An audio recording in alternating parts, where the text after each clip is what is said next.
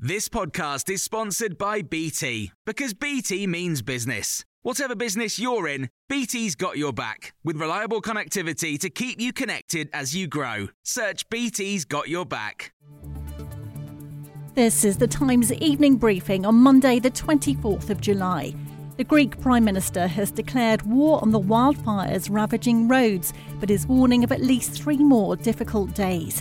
Evacuation flights have been sent in an attempt to rescue thousands of British holidaymakers. Many have had to sleep in schools, airports and sports centres.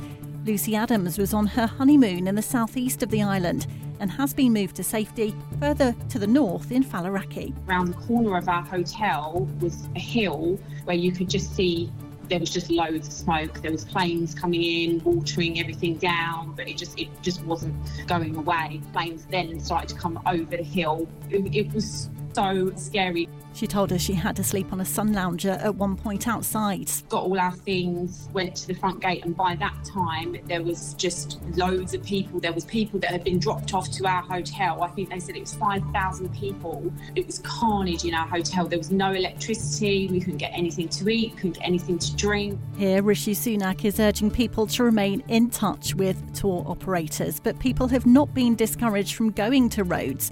And there are not currently plans to bring in the Royal Air Force to help. Tom Witherow is a Times correspondent currently at Rhodes Airport. There are long snaking queues for check-in as people get on their flights, but of course those are the lucky ones. And there are thousands of other tourists who are effectively sleeping rough. They're in converted gyms and schools and stadiums where they've been given bedding and camping equipment by generous locals. Had meals prepared for them by local restaurants. BBC newsreader George Alagiah has been remembered as one of the best and bravest journalists of his generation and a wonderful human being after his death at the age of 67.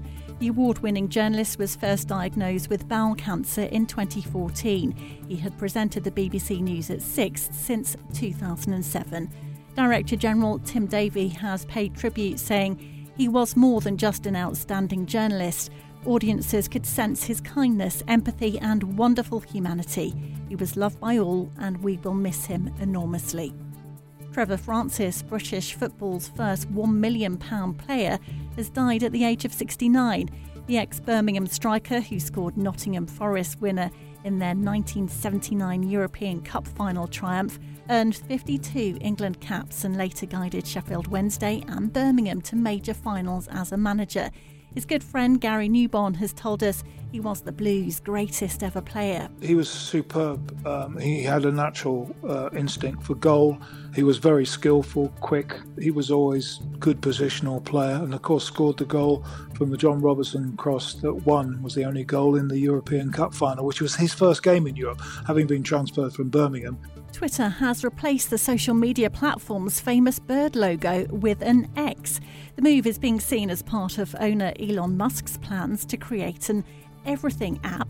Mark Selman is the tech correspondent at The Times. These are the apps that are very popular in Asia, where people do everything on their apps. They send payments, they chat, they look at video and news, they hire taxis, they reserve restaurants. They basically do everything on them, and that's his vision for the Twitter platform. And I guess he really wants to change the way people see it.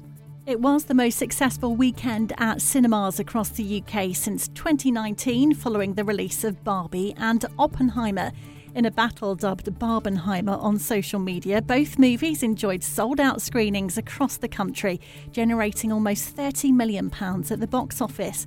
Film critic Ian Nathan has told us the buzz about 2 totally different films created an unprecedented cultural events. Barbie, this kind of colourful comedy, and Oppenheimer, the story of the father of the atomic bomb.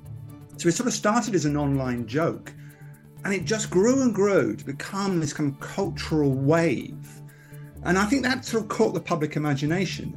They just sort of cottoned on. For a lot of people, they thought, why not go to the oddest double bill ever? And Greta Gerwig, who helmed Barbie, has beaten the record for the biggest opening for a film directed by a woman in North America, taking an estimated $155 million.